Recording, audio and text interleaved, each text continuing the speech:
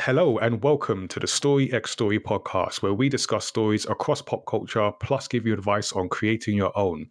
It's episode number 87 and I'm your co-host Nigel. I am Tazzy, content creator and co-host. And today we welcome some new guests. It's nearly the end of the year, but we're still bringing up new guests. So let me introduce Osh and Miranda from the 86th Floor, Europe's biggest cosplay channel. Welcome to you both to the podcast. Hello. Thank you so much for having us. Thank you for having us. And also, can I just say, I'm gutted we missed the 86 episodes. Wow, how did you miss that? This is the 87th episode. I can't be here. This is off-brand for us. It's terrible. This is... How did I miss that? I should have like worked that out so I can get you on there. Oh man, now I feel bad. Thank you for having us. Sorry, I didn't mean to sound ungrateful right at the start of the podcast. Because I'm all for branding, so like the fact that I've just messed up your branding, having you on 87 instead of 86 is just I apologize, but welcome in any case. Thank you very much. Thanks for having us. I'm very, very excited to be here. Absolutely. And to our listeners, you can subscribe to Story X Story on Apple Podcasts, on Spotify, and wherever you get your podcasts from. You can also send us your feedback and questions to feedback@mymatter.com.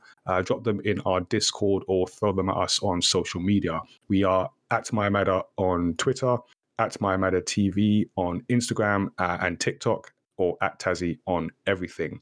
So before we get into today's story discussions, let's update you with the latest from the My Matter universe. It is the end of the year and it is 1 month since the release of our latest manga, Sirius Through the Fog. So it's now done, it's in print. Kickstarter backers have hopefully all got their copies. We've got some US people that might take a while to get there, but if you're listening to this and you have backed our project, your copy is on the way. And if you haven't read the story yet, standard and collector's editions are available on our website. So go check that out. As we go into 2022, we're going to continue working on new manga, including a story around Tazzy's character. So that's going to be the next thing that I'm going to be working on, as I also work on 11th Hour in the background. So that'll be nearer the end of next year, because that's quite a big story, and the more I do on it, the more I realize how big and complex that story will be. So but it will be worth it. It will hopefully be worth it. In terms of actually sticking with comics, we've got a new series that I'm starting, which is titled Casual Conversations with Comic Creators. That's the working title I'm going with, because that's exactly what it is. So I'm going to be talking every month with a different comic creator about their work and just different topics that come up during the discussion. So it's a chance to showcase the people behind the art that we all enjoy. So I think that's a good thing, to be able to showcase people as people and not just lines on the page, even though lines on the page look really cool if you can put that together well. So my conversation with Yomi Ayeni, who is one of UK's most popular creators and a writer of the Clockwork Orange comic series. I recently tabled next to him at the Thought Bubble comic convention. So we're going to have a chat. So depends on when you're listening to this. You'll be able to catch the VOD on Twitch or some highlights on YouTube. And for December, our Studio 77 activity is the final games night of the year. We're going to be playing Gartic Phone on Thursday, the 30th of December from 7 p.m. GMT. So everyone's invited. So we play games nights every month with our Studio 77 members. But on this occasion, it's the end of the year. We're flinging the doors open. So join our Discord and we will give instructions on how to join us on a day. And just, hang out. Finish out the year with us and have some drawing and improvisation fun on this game. You can also check out our past games nights highlights. We played Roblox, we played Fortnite, Rocket League, Identity V. All those highlights, if they haven't already, will work their way onto YouTube, so you can watch us learn how to play games, or me specifically, because that's what this series is. It's introduce Nigel to a new game and see how badly he plays it. Speaking of new games, so we have our New Year Gamepad Online event coming on the 15th of January, which will also be live on Twitch and hosted by Tazzy. So we're going to be bringing the Friendly Fire competition, industry interviews and giveaways. So it's going to be teams playing across Brawlhalla, Rocket League, and Knockout City. So I'm going to be streaming, we will be streaming another 4 interviews, including Sadia Mertzova, who I'm hoping I'm pronouncing that name correctly. If not, she will correct me. She's a producer at Don't Nod Entertainment, who are responsible for a number of games, including Life is Strange. So we also have a special project we've been working on and can announce and talk a bit about at the end of that stream. So make sure you stick around for that. The tickets are free, and we will be doing new artwork to mark the event. And high-res versions will be going out to our Discord community, plus one lucky ticket holder will get a printed canvas version. So make sure you get your ticket, even though it's a free event, because you'll be in with a chance to win that canvas. So yeah, that's all the stuff that we've got for this year, and then a little sneak peek into next. Now let's talk about some of the stories that we've been enjoying this week. So this is the part of the podcast where we have a spoiler-free discussion about what stories people have been reading, watching, or playing. So we'll start with our guests. Miranda, do you want to go first? Yeah, so the thing I've been enjoying this week is the new Hawkeye series on Disney Plus. I'm absolutely in love with it. I didn't really know what to expect from it, and then I saw all the trailers with all the Christmassy vibes, and it's got a bit of a theatre kid vibe. And for those who don't know me, I'm a bit of a theatre kid myself, so I do enjoy like anything with a bit of theatrical flair.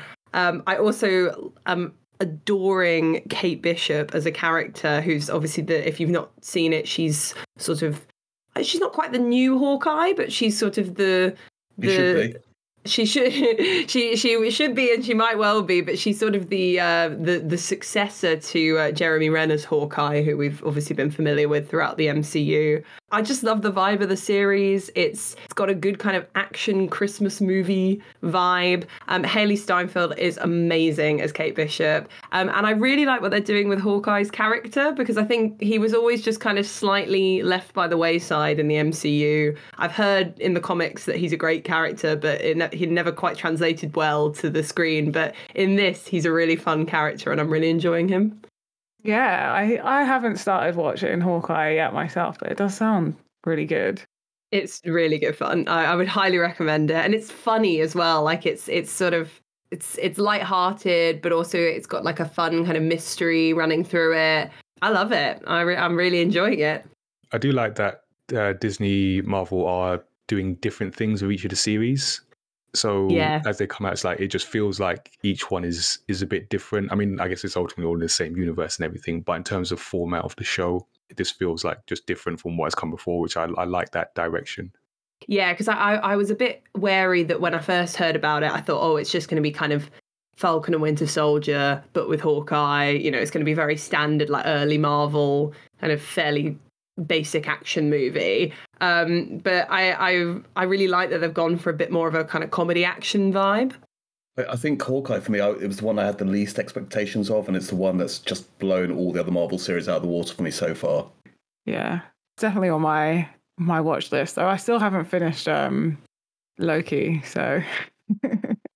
To be honest, I loved the first couple of episodes of Loki, and then it sort of fizzled out a little bit for me.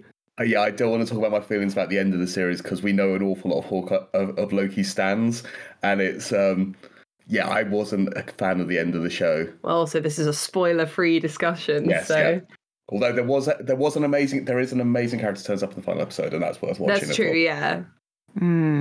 I've got to finish it because I started it, but I'm there was middle episodes. I don't know what episode I'm on, and I'm really enjoying the middle episodes. I didn't like the first couple of episodes. Oh, really? Okay. Good. I was the other way around. I think that might also be a bit to do with how much you enjoy Doctor Who, because the middle 2 episodes feel very like Doctor Who, whereas the first 2 episodes I found quite unique in the Marvel universe. Maybe that's why, because I used to love Doctor Who. Yeah. That's the thing. I was never I used to watch Doctor Who with my family, but then as I kind of grew up, I just stopped watching it because it just wasn't really grabbing me. I think also episode 6 is going to be the most important part of any Marvel TV for the upcoming Marvel Cinematic Universe. Yes, so you should finish it just so you're clued in. Yeah, maybe. I'm off the Marvel Universe train. Like, I am no longer watching the Marvel Universe to understand the intrinsic ins and outs of how everything fits together, because I'm exhausted. That is fair enough. Marvel fatigue is a real thing. There is way too much to keep up with sometimes. Now it's more of I just want to watch the things that I enjoy for their individual reasons, rather than like how they fit into the humongous puzzle piece. The humongous puzzle that is the Marvel Universe. It's just getting more complex by the season. But yeah, what about you, Ash? What have you been watching? So Miranda beat me to Hawkeye, which I've been enjoying massively. So what I've watched recently, and I don't know if I can actually recommend it, but I enjoyed it a lot, was King Kong versus Godzilla. And it's just a ridiculous film. I was watching it going, oh, okay, none of this makes any sense, but there seems to be King Kong fighting Godzilla in the middle of Hong Kong because they both, for some reason, been in the middle of the earth, which is now hollow, in the middle of this film, and makes no sense, but I had the best time watching it. It was absolutely fantastic, and the CGI is so incredible. They make King Kong actually a superhero, and the one thing, there was a point where also spoilers, King Kong and Godzilla do fight.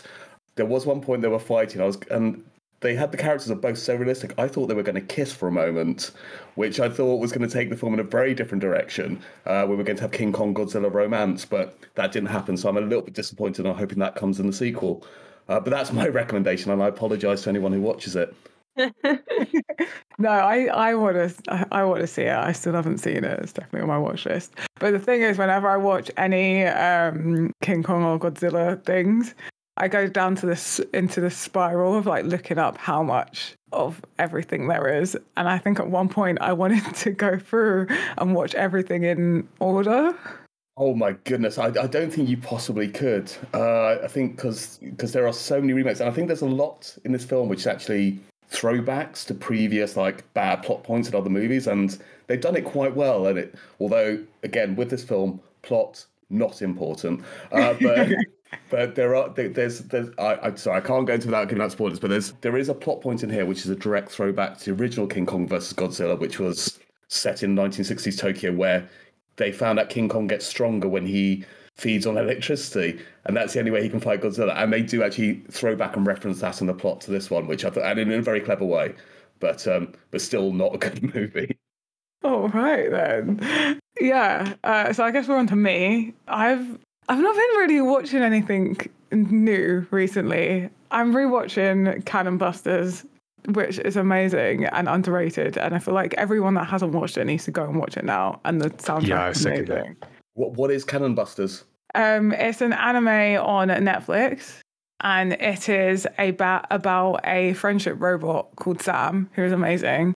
And she is trying to find her friend, and she meets an immortal. I guess he's immortal. Yeah, I guess so. Yeah, an interesting immortal person, and also has another robot called Cassie, who's like a fixer robot. I don't know. Is it in that kind of Violet Evergarden break your heart type of genre of anime, or is it more robust than that?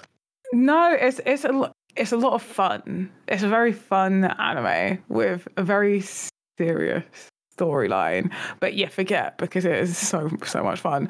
But I don't know how to describe it. Oh my god! Apart from amazing, like you just have to watch. Like everyone needs to go and watch it. I don't even care if you like anime or not. You need to go watch it purely for me, so that the viewings go up, so that they make the next season. Because I think I feel very much the same about what I know Nigel's going to recommend. So yeah. And not that many people it's not on many people's radars, but everyone I've recommended Cannon Busters to, they're like, wow. It also has a great soundtrack. Like, sounds good. Rewatching Seven Deadly Sins, not going to gush over that because I've done that enough times on this podcast, because I haven't watched the most recent season yet. So I'm like re-watching everything because I'm like that.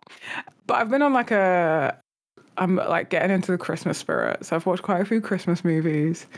I watched Boxing Day premiere, which was amazing, and I want to go see that again.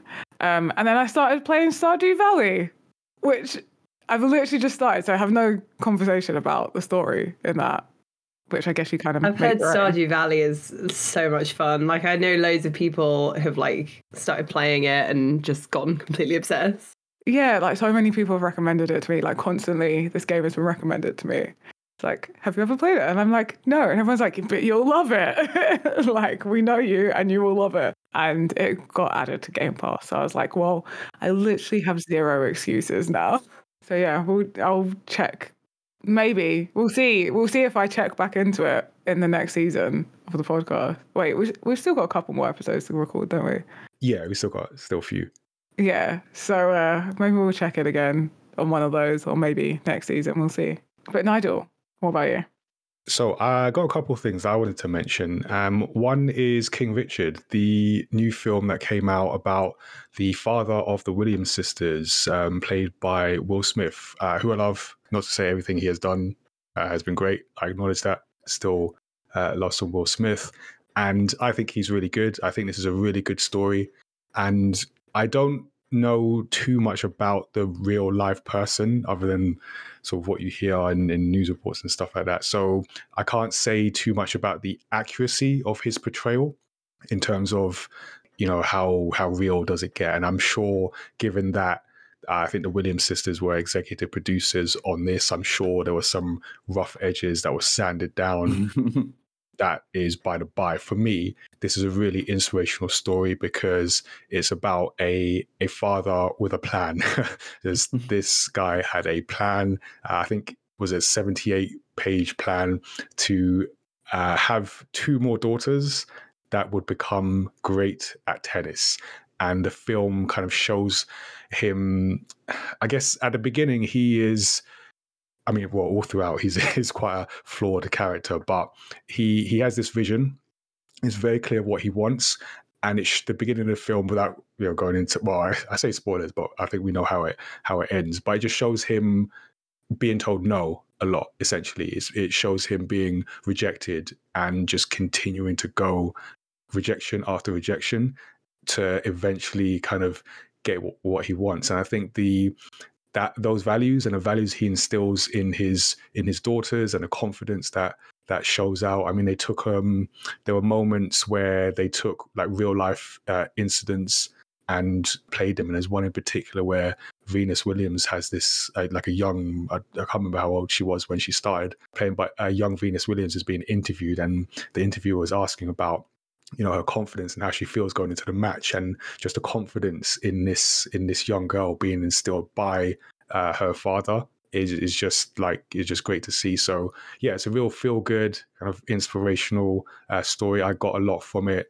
just insight into, I guess, their process. Like I said, maybe some rough edges sanded down, but I got a lot from it in terms of like having a plan and just going through rejection and just making it happen. And I think for me, one of the many takeaways I took from it is like, sometimes you can't tell people, you just have to show them.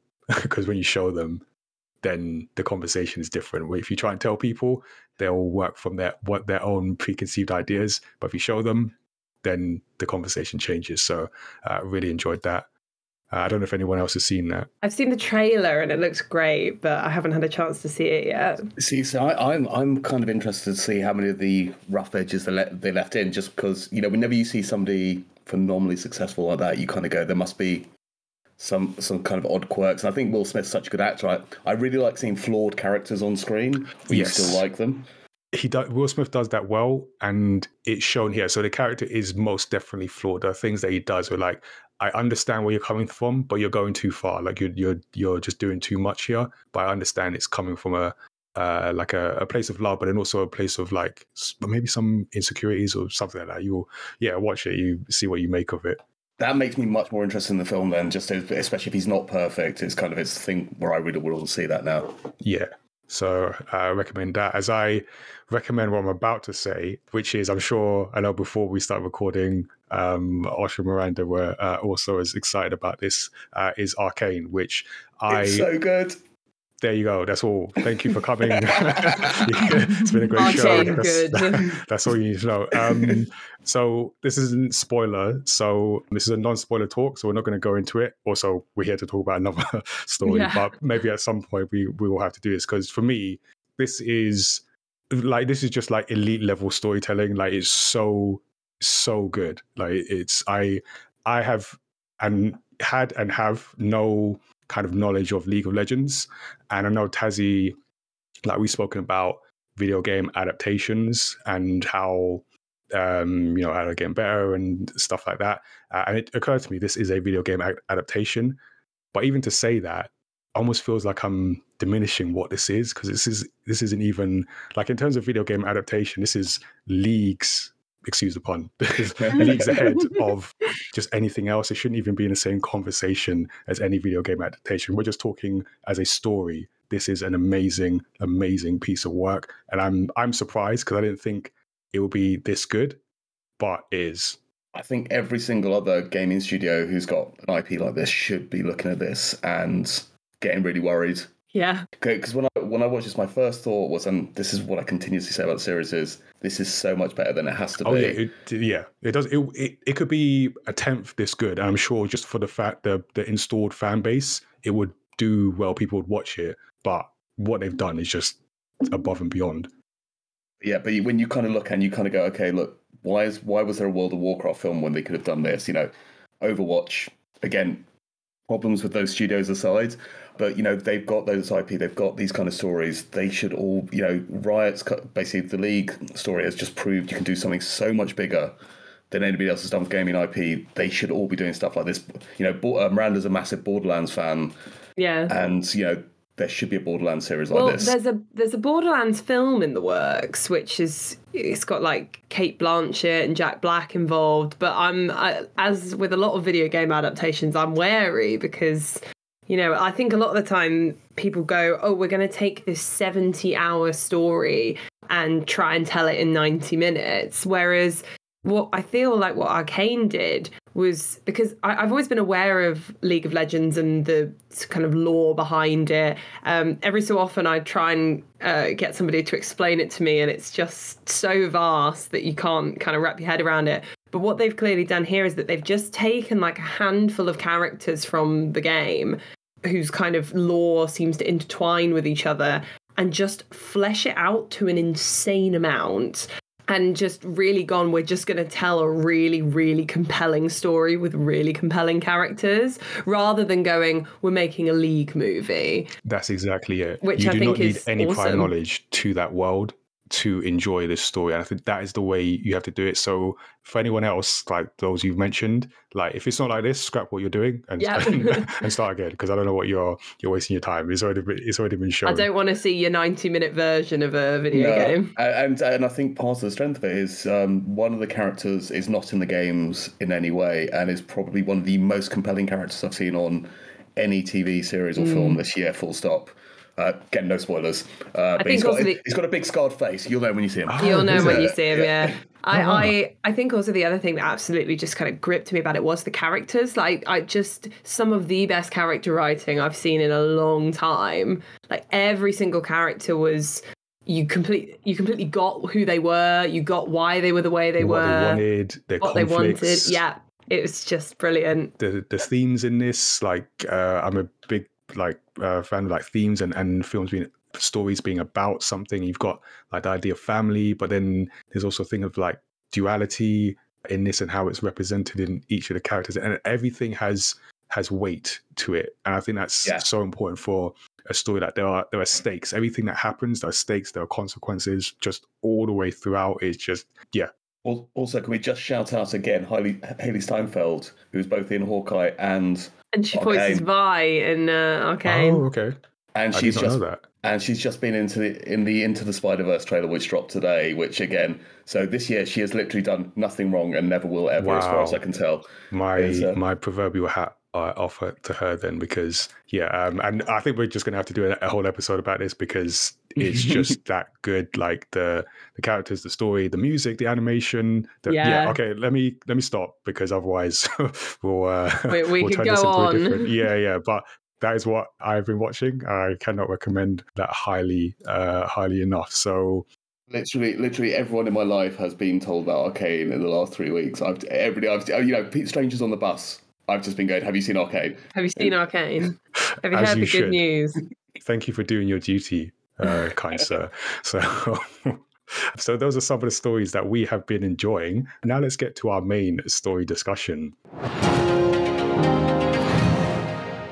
So we're going to be talking about The Incredibles, the 2004 animated superhero film written by Brad Bird and produced by Pixar. I'm sure you have heard of those guys. So spoiler alert, we are now going to get into the details, or as many of the details as we can cover. So if you haven't seen it, get a time machine, go back to 2004 and watch it, or just get Disney Plus. I think it's on there too, so that might be easier and cheaper. But yeah, so we're going to be getting into all the spoilers for this. I will do a recap of the story, but before we do that, I want to get a quick take and overall impressions from everyone. So Miranda, do you want to get us started? What did you think of this film? So this is one of my favorite films of all time, and I remember seeing it when it first came out and then having the DVD and just watching it like on loop again and again and again when I was a kid. And I always go back to this film. I mean, you know what we were talking about with Arcane earlier about good writing. This has some, in my opinion, just really, really good character writing, a really solid plot. I really like the setting. I kind of like the slightly period piece style, but it also seems like it's kind of its own world. And I just genuinely could just watch this film again and again. I love it. That's really cool. Osh, how do you feel? I have to agree. This is Rand and I have wildly different tastes in movies, and this is one of the few films we both completely agree on that I think this is a perfect film, because I think it's both an amazing superhero movie, but also an incredible James Bond film, and also a really good family drama. It kind of puts all those things together, and each one of those elements it does it better than any other film in that genre. And I'll hear no compromise. Podcast over. It's the best fan stick film. I love it. Tazzy, what did you think about it? You know what? I rewatched it today, and I was like, it's not the first time I've rewatched it since then, obviously, but I rewatched it today, and I was like, damn, this film was so ahead of its time. Mm. The commentary on like superheroes that it has, and just the way that it approaches superheroism is just like so more relevant to today's audience, I think. But I love it. It's so good. Like, such a good film. I'm so happy that they did make a sequel as well, and I feel like the Incredibles could have their own TV show. And it would be great. Why is that not a thing? Well, give it time. Yeah, I was going to say. I'll get there. Disney Plus is coming for everything. Yeah. Yeah. So your wish will be fulfilled. So yeah, I agree. You know, I rewatched it, and it was the first time I'd rewatched it since watching it originally, and I'm glad I did, because my memories had merged with The Incredibles 2, so I'm now able to separate one from the other. Which is a positive.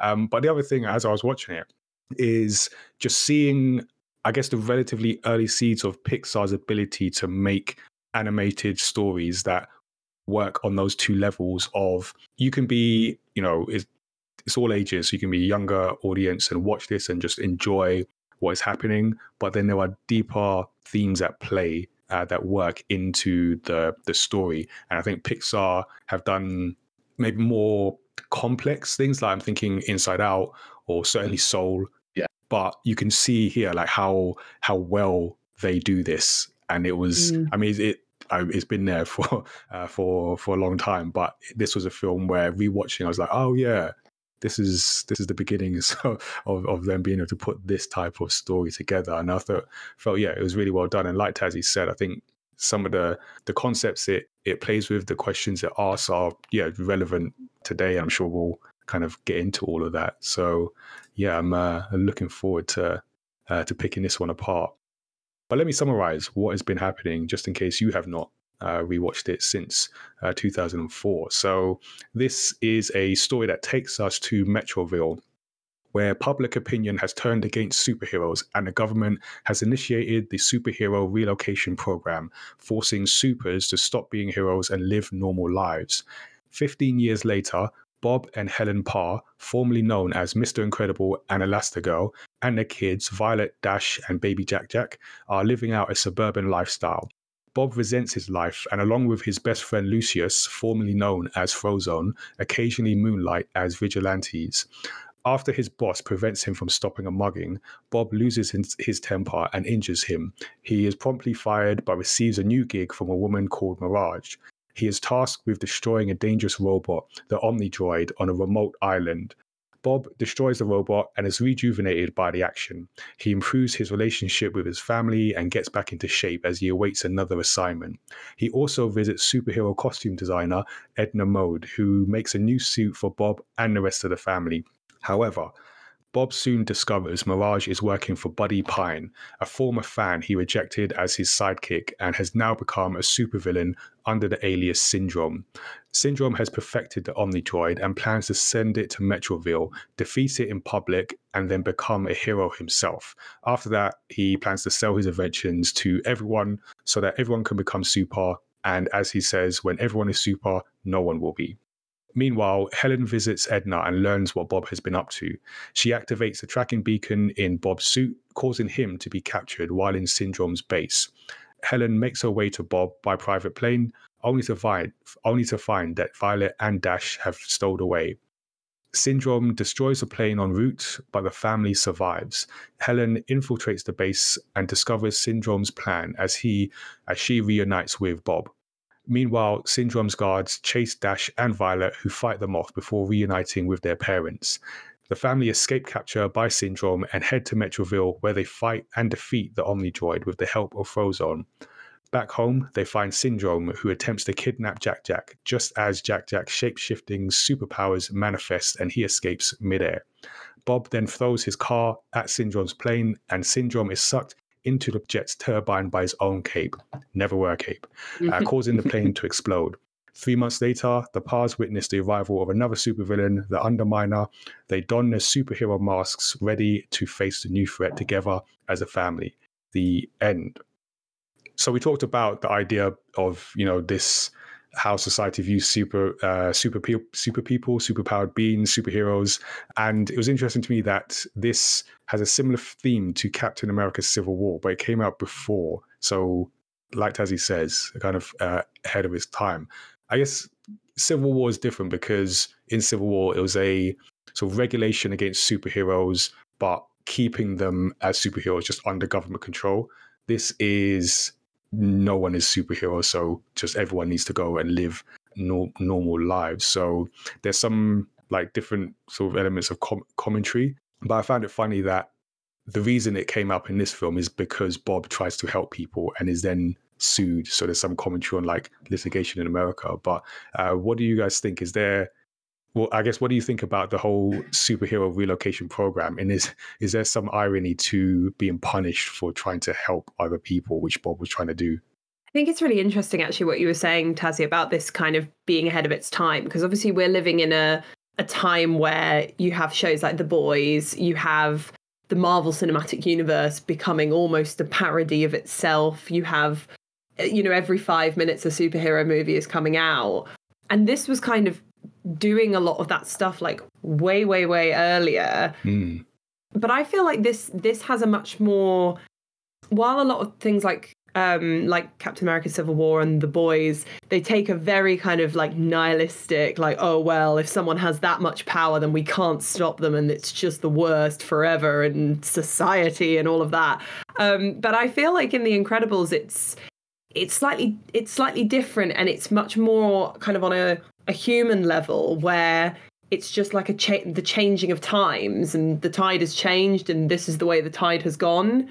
I think that's a really good point, actually, because I think there is definitely Pixar often does sneaky social commentary. So talking about litigation as a problem is definitely a very funny point. But yeah, I think this is changing time. So it's also, I think, very interesting because this was tackled in Civil War, but it's been a fairly big theme in Marvel comics, particularly for a long time. In the X-Men run in the 80s and 90s, you had the Mutant Registration Act, where mutants were told to register their powers and also not use them. So I think it's something that's always been, since comics have grown up a little bit, there's always been this thing of going, what's the real world reaction going to be to superpowers? And at some point, people will say, oh, you can't do this.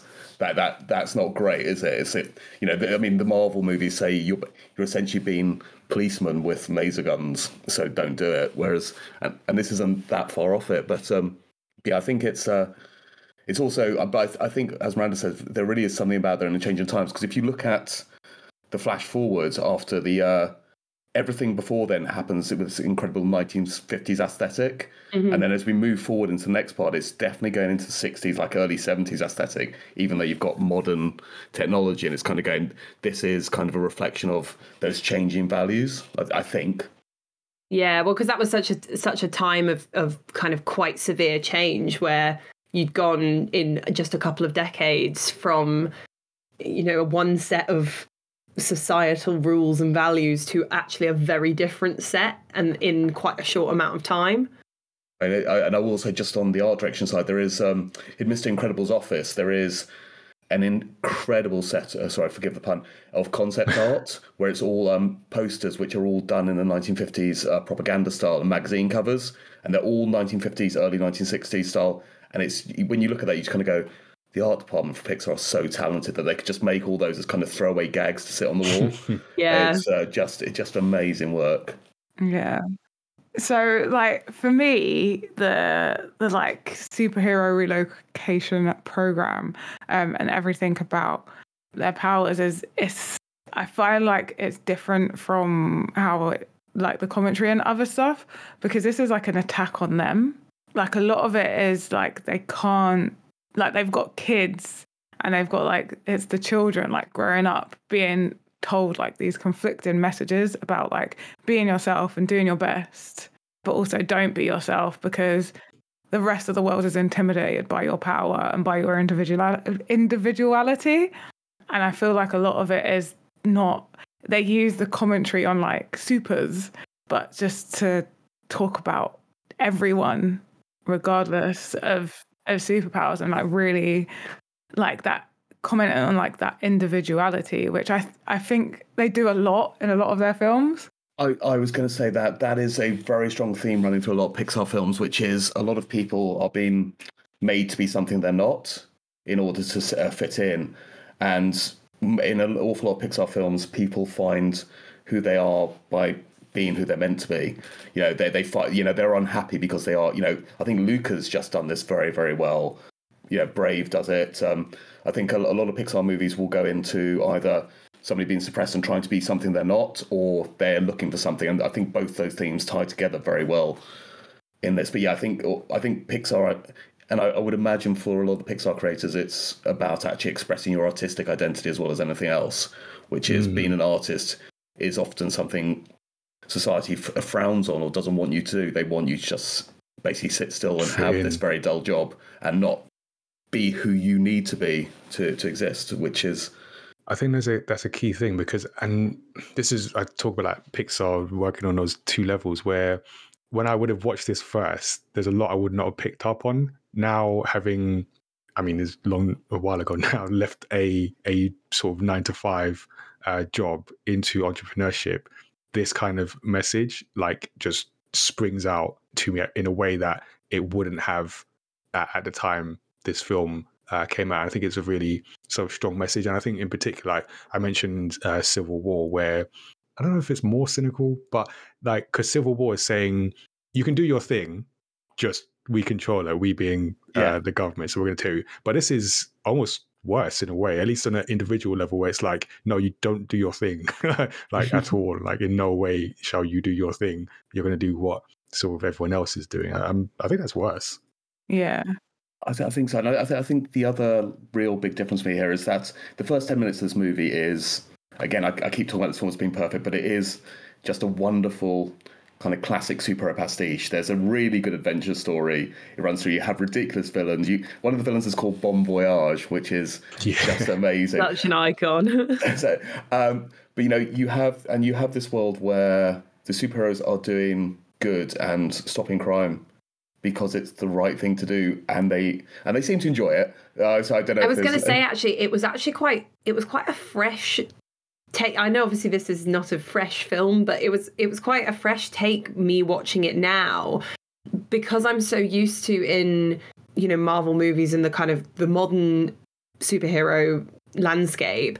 So I'm so used to people going, oh, superheroes are bad underneath, or they're corrupt and all of this. It was quite refreshing to just go, the superheroes are just the good guys in this. Like, they really are trying their best and they're doing what's right. I mean, Mr. Incredible nearly misses his wedding because he's too busy organising how to catch Bon Voyage, and it's like, okay, and it's obviously very light, and obviously the reveal of Invisigoth, again spoilers, is fantastic. But it's just that thing where you kind of go, yeah, this is just light, fun superhero stuff, and it doesn't need to be that much more. And also, I think at the time, basically every single superhero film was just a property on its own. Whereas they, in the first 10 minutes, go, oh, here's a universe. How do you like that? Boom. Yeah, great. Were you going to say something, Tassie? Oh, was what I forgot. If it pops up, let me know. So this being a superhero film and kind of light and fun, and it does poke some fun at the superhero genre. You know, does like sort of familiar some cliches. So I just thought it was funny, like Bob on his way to his wedding that we found out, so saving a cat that got stuck in a tree. I did like Frozone also talking about, you know, his exploits and saying he got captured, but then the villain delivered a monologue and it's like, yeah, that is one of my favorite scenes because it's delivered so well. It really is just like two guys chatting, and it's like he's telling a story about like, oh yeah, this thing happened at work, but he's just talking about like a super villain that he was facing off against. Oh god! Can I just very quickly diverge about how good Samuel L. Jackson is in this film? He's brilliant. And it's we got time for that. Because he is fantastic. Because when I think he's at the beginning when he's talking about how women always want to tell you their secret identity. Yeah, and it's just one of those very light throwaway lines, and it's just very funny. But at the time when he's making this, he was also working on, I think, Star Wars, and basically George Lucas came out to him and went, you know, you're going to be the first billion-dollar actor in Hollywood because of all the films he'd been in have grossed. And Samuel L. Jackson couldn't say to George Lucas, actually, next week, I'm going to be more than that because The Incredibles is coming out. Oh, my gosh. And so he was, at that time, he was responsible for more box office dollars than any other actor in Hollywood because of the amount of incredible films he'd been in. And The Incredibles just pushed him over the edge even before Star Wars. Wow. Even before Star Wars. Even before Star, yeah. Wow. That guy's been in everything. He really has, yeah. He's had an incredible career. and also just an amazing work ethic. And the thing is, when you still see him in stuff today, you're still going to go, how are you doing this? Yeah, I think, I know we turned this into a Samuel Jackson appreciation hour, but can we please? I'd be very happy with that. Yeah, it can be overlooked sometimes when, like, you from the outside, you look at, Samuel Jackson's in another film, he's in another film, why is he in all this film? But work ethic, like, it's not easy to do all these things. I mean, you know, we're talking relative like Hollywood. There are more difficult things in life, but in that context, it's like you've got a lot of work ethic to be working in that many things over such a long time. Like, we've seen people come and go, and Samuel Jackson has stayed, and that is actually quite remarkable. And it's also a thing. Whenever you see him in a film, you're going to go, oh yeah, I know this is going to be delightful. Yeah. Every single frame he's going to be in is going to be amazing. The rest of this film could be terrible, but I know you will be amazing. Yeah, no, definitely. So, Sam, if you're listening, I know he listens to the podcast. He's a big fan. He told me. Big fan. There we go. Big fan. So yeah, if we can get this to him and just let him know, we're behind you. So, you need our support. Yeah, exactly. Yeah, stick in there. It will come out for you eventually. You'll make it eventually. And then thinking of the poking fun at the cliches and things, one of the things it actually does sort of conversely is bring out something that isn't always seen in superhero films, where family being such a big part. So this isn't like family pushed to the side, or like family is like a sort of minor thing or only used to cause, you know, the protagonist, only harm to cause the protagonist like motivation. This is like family is a big part of it, and it ties in with the lessons that the main character, I guess would be Bob, has to learn by the end. So I quite like that almost reversal on the trope. Is there anything else that I missed out? Any kind of? I was going to say actually that what I really like about this film is that it kind of does like slightly poke fun at some kind of cliches, but more than that, I think it kind of celebrates the thing that makes superhero films, and because something I love about, like, one of my favorite sort of ways, like, all my favorite films often are slight parodies of their own genre. Like I love Enchanted, Disney's Enchanted, which is a parody of Disney princess films. But I love it when they parody it in a way that really celebrates it.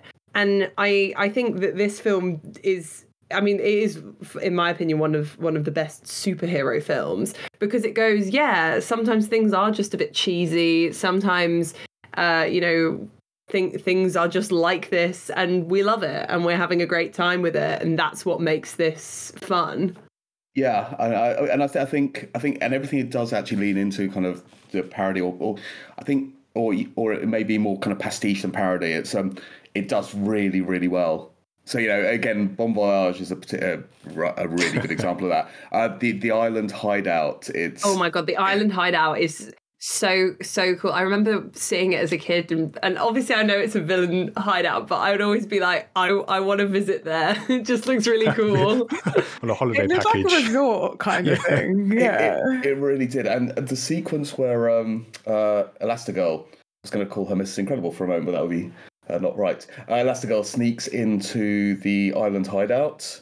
Genuinely the best Bond film of all time. It's when she sneaks in, it's kind of incredibly well shot, incredibly well filmed, and that's when Michael Giacchino's score just really comes alive. And it's basically every part of the film goes, Bond, hold my beer, watch while we do this. Oh my gosh, the soundtrack is just incredible. I need to stop using that word because it's always going to sound like a pun, but I just genuinely say that marvelous. All the time. It's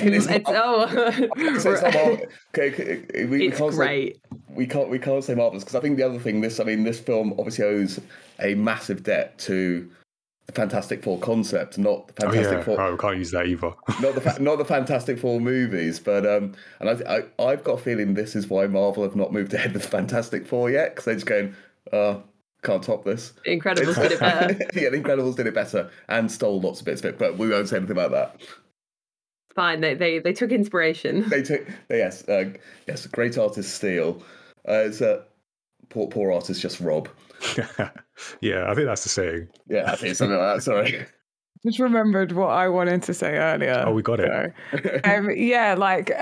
So one of the things that I really appreciate about this film, and it might be like really subtle, it's the separation between super and hero, and that they don't necessarily equate to the same thing. So the villain Buddy, I can't remember his villain name. Syndrome is like obsessed with having a superpower. Yes. And like this idea that, just because you're super, like I can be super too, and it's like I'm gonna be the superhero, but like he's missing out what actually makes the superheroes heroes. I think that's so true, and it's and it is just like the constant. And there was just like there's one line, and I can't remember it, but it's near the end. Oh, I think it's when he's like monologuing and he's talking about, he's showing like, isn't this great? I get to go and save everyone from this and then sell everything. Yeah. Like, and he's so like, but he really thinks he's being a hero. And you're like, no, you've just become a super villain. But like, it frames it so well that I feel like if you had a villain mentality, you would totally miss it. You would totally miss the message. Yeah. I think it's also the best kind of villain is the one who doesn't believe they're doing anything wrong. Yes. It's the one who's kind of going that this. I mean, obviously, selling weapons to lots of people is not a great motivation, but it's Buddy doesn't honestly believe by being Syndrome he's doing anything wrong, and he's doing loads of evil stuff, and but it's because Well, he feels very justified in his cause, because obviously it all stems from him feeling snubbed by his hero, despite the fact that when you obviously see that interaction happen in the opening kind of 10 minutes, you see that it's actually just, it's Mr. Incredible being like, you are a kid. You're trying to get involved in superhero business that is dangerous for you. You nearly get killed with a bomb. Yeah, he nearly gets killed during that. And actually that's because that's what I'd forgotten, is that, of course, because that whole opening sequence, it just keeps getting, more and more things keep piling up, and it ends with the train where the bridge gets exploded and Mr. Incredible has to stop the train. And the only reason that happens is because Mr. Incredible is trying to save Buddy from the bomb that Bon Voyage puts on him. So even then, Mr. Incredible is putting this kind of, crappy little kid in front of the need, in front of his needs. And it's just, and so I suppose going back to then adult syndrome is, in his head, he doesn't acknowledge any of that. He doesn't acknowledge that, oh, well, Mr. Incredible saved my life. It's, no, Mr. Incredible let me down and disappointed me. Yeah, and kind of, set me aside, and now I'm going to show him, and I'm going to be the most super, and I'm going to make everyone super, so no one will be. And absolutely hasn't grown up whatsoever. He's still a kid in the past, and still a kid. And then even he doesn't value life, when Mirage partner, is assistant. It's sort of unclear what their relationship is. I think there's something strange going on there, but it's never. This is still a PG movie. We can't talk about it. But and she's just no, you still value life, and I think, and then he's just completely oblivious to anything, other than his one goal of having power, superpowers and being the superhero, and everyone acknowledge me. He's completely oblivious. Yeah, he's missing that kind of hero quality that actually a lot of the hero characters that they have. And I feel like that's sort of by the end of the movie, every single member of the family, possibly with the exception of Jack because he is a baby, but we'll let him off for now. We'll say, this is unrelated, but I'm slightly bitter that the sequel didn't age up the children a bit, because I would have liked to have seen them sort of growing up into their powers. But alas, maybe the third one if they do that. But every member of the family has kind of, I don't know, learnt a lesson about kind of what it means to have these powers and what it means to be a hero. Well, again, I think every character in the film, with maybe the exception of Frozone, gets a character arc. They get growth, they get to change, they get challenged in some way, and it does change them. And I think, again, that's just the hallmark of really good writing. I think just to kind of go, okay, all of these characters go on a journey and there's somebody different at the end, but in a way that you've enjoyed that journey with them. Yeah. I was just going to say, you can't really give someone like Frozone, who's already super cool. Yeah, he's just there. Where do they go from there? Wherever everyone's trying to get to, he's already there. Well, that's the thing, because I was thinking that, I was like, does Frozone go on an arc? And I think actually Frozone is supposed to be that foil to Mr. Incredible, in that way that in the time skip where Mr. Incredible has his kids, Frozone is quite happy with his life, and he's quite content with what he has, and he's this was a great thing we did in our youth, and now it's behind us, and I'm pretty happy just going bowling and seeing my mates and having nice dinners. Because he says, why don't we actually do the thing our wives think we're doing? Because I think when you cut to his apartment as well, he's got this incredibly swanky upmarket. He's clearly doing quite well for himself. I love the whole scene of the "Where's my super suit?" scene. So good. It's just this incredible, just really quick fire comedy exchange just thrown in, or to everything else you go, and like Arcane, better than it needed to be.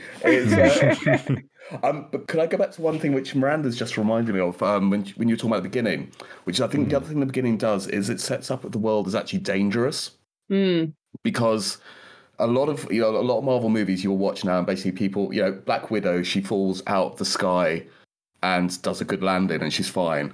And it's whereas in the beginning of this movie, there's I think there's the bit where Buddy nearly gets blown up, and then Mr. Incredible looks up at the train he's about to stop, there's just a moment in the way he's animated where he looks at it like he's not sure he can do it. And you kind of go, you're actually in danger. Okay. And it sets up that this is actually a dangerous world, which you don't tend to see in a lot of other animated movies these days. So it's like a lot of things hurt in this film. You know, when Dash and Violet are in danger on the island. Oh my gosh, I was, when I was rewatching it, because I watched it so much as a kid, those kind of sequences, especially the sequence where the kids are in the plane with Helen, it never really bothered me as a kid because I was like, well, you know, they'll be fine. As an adult watching that, I was getting like choked up because when of she the says way there's kids in the plane. When she's like, there's kids on board, and like the desperation in her voice, it really got to me. I was like, the danger was so real. Even though I've seen this film a million times, I know it's fine in the end. The kind of the very real stakes are just excellent. Yeah, that scene is just, there's so much tension in it all the way through. It's really well done. I'm going to talk about, so you like saying that, you know, it really shows like the realism and the real stakes, but just in everything this movie does, it really grounds the whole, they do have these normal lives on top of their superhero lives. Yeah. Just down to like Mr. Incredible, obviously he's not really been living his best superhero life and he's got a bit of a gut on him. Yeah. he tries to go into the tube to go into the thing that releases him down, and it's just stuck, and the poor like security guy who's just like pressing the button. And he's just like mashing it. He's like awkwardly like, oh my God. Let's get this through. Let's get Don't make eye contact. Don't make eye contact. I also think that the thing I quite like about all of it, because there are quite a few jokes about how like, or sort of like moments where like, because Bob has quite a few where he's kind of like, oh, you know, I'm not the guy I used to be. And Helen has a few as well. But I feel like it doesn't come off as kind of mocking, like it's like that's just what happens when you get older, like, you know, that's just what happens if you're not, you know, lifting pounds of metal every single day. Like it never felt like something to be mocked. It was just a sort of, it's more commentary. like that's a reality, you know. The older I get, the more I can relate to all of that. I get literally every sequence where he's working out, getting on the scale, I'm going to go, yep, I get all of that. It's even like the fight at the dinner table between Dash and Vi. Like, yes. It was just so well done because it was such a realistic sibling fight, but then they've got powers, so it was like, how would they behave? How would siblings behave if they've got powers and they're having a typical sibling fight? And your mum has stretchy arms. So and then the way that like argument escalates, and you know, Heather's like, Bob, come and help, and he's like, look, I'm helping the situation. All he does is lift the table. And you know, also on that, I have to say, what a wonderful power invisibility would be for awkwardness at school. Well, this God. Is actually, I think this sort of leads into what I think the next thing we were going to talk about, or one of the next things we were going to talk about is the how well the powers kind of suit the personalities of the characters. And I mean, let's go through that because it is just really well done in this. Yeah, I mean, because Violet, I remember watching it when I was a sort of teenage girl, feeling a bit like, you know, as teenage girls do, feeling quite self-conscious and feeling like sometimes you do just want to like disappear into the background. And I think it's interesting that they give her invisibility and force fields, because it's almost that like she wants to be invisible and she's putting up this field around her because she doesn't really want anyone to get close, or to perceive her in any way. But then as she kind of gains confidence through the film, it becomes a power that where it turns from stay away from me into this is a protective power that I own now. And I think again, all of them kind of, they represent different parts of yourself or different parts of your life. So, you know, Dash is desperate to kind of get out and do stuff, and you know, it is that the boy with energy, just unbridled energy. But plus the younger sibling thing, you know, I don't know how many of you are like older children or younger children, but your younger brothers are always desperate to do the same stuff as you, and they're always racing to do it faster than you did. And it's kind of like, we used to call my younger brother Dash because when he was much younger, like he's 3 years younger than me, and he was like small with blonde curly hair and would just like dash around all over the place. So we did used to call him Dash. And I think they make more references to this in the second movie, but again, there's a lot of stuff about Elastigirl stretching herself too thin, and basically having to do everything and encompass every single role. And she's the only person in this film who does that. Well, it's stretching herself too thin, but also, as she says quite a lot of the time, being flexible and doing that mum thing that I think a lot of mothers kind of assume they have to take on everything and be flexible to everything and be everywhere at once. Like that moment when they're having the fight is where she has to, because she's stretching to catch one kid, stretching to catch the other, and it's like, this is as far as I can go. Bob, get in here and do something. She's literally like wrapped around the table because they've gone under the table to continue the fight.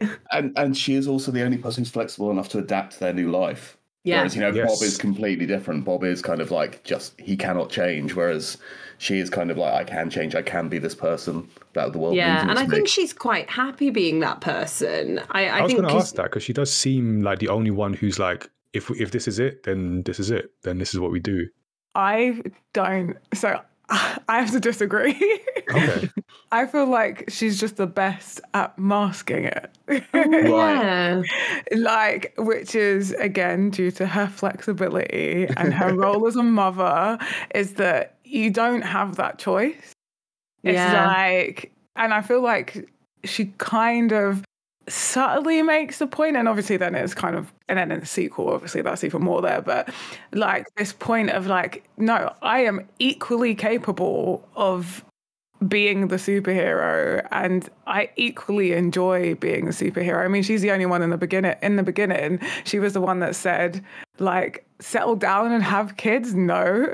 Yeah, that's a good point. Yeah. And it was Bob that was like, oh, I'd like to settle down and have raise kids. A family. I was going to say that because it's kind of like him lying to himself, and there's always like the thing in a story where the character, there's a lie that they believe, and he kind of, I guess, they both say it in a way, just opposite. And I got a different reading on those opening interviews, because I felt like actually Mr. Incredible, it feels like the reason he says like, oh, I'd like to settle down and have kids, it's almost like he's trying to be the kind of the all-American, perfect man, be like, I'm a hero by day, and then I go home to the wife and kids kind of thing. And it felt like almost, it's probably not really what he thinks, but it felt to me much more like this will be good for, kind of the interview, and this will be good for like, my image.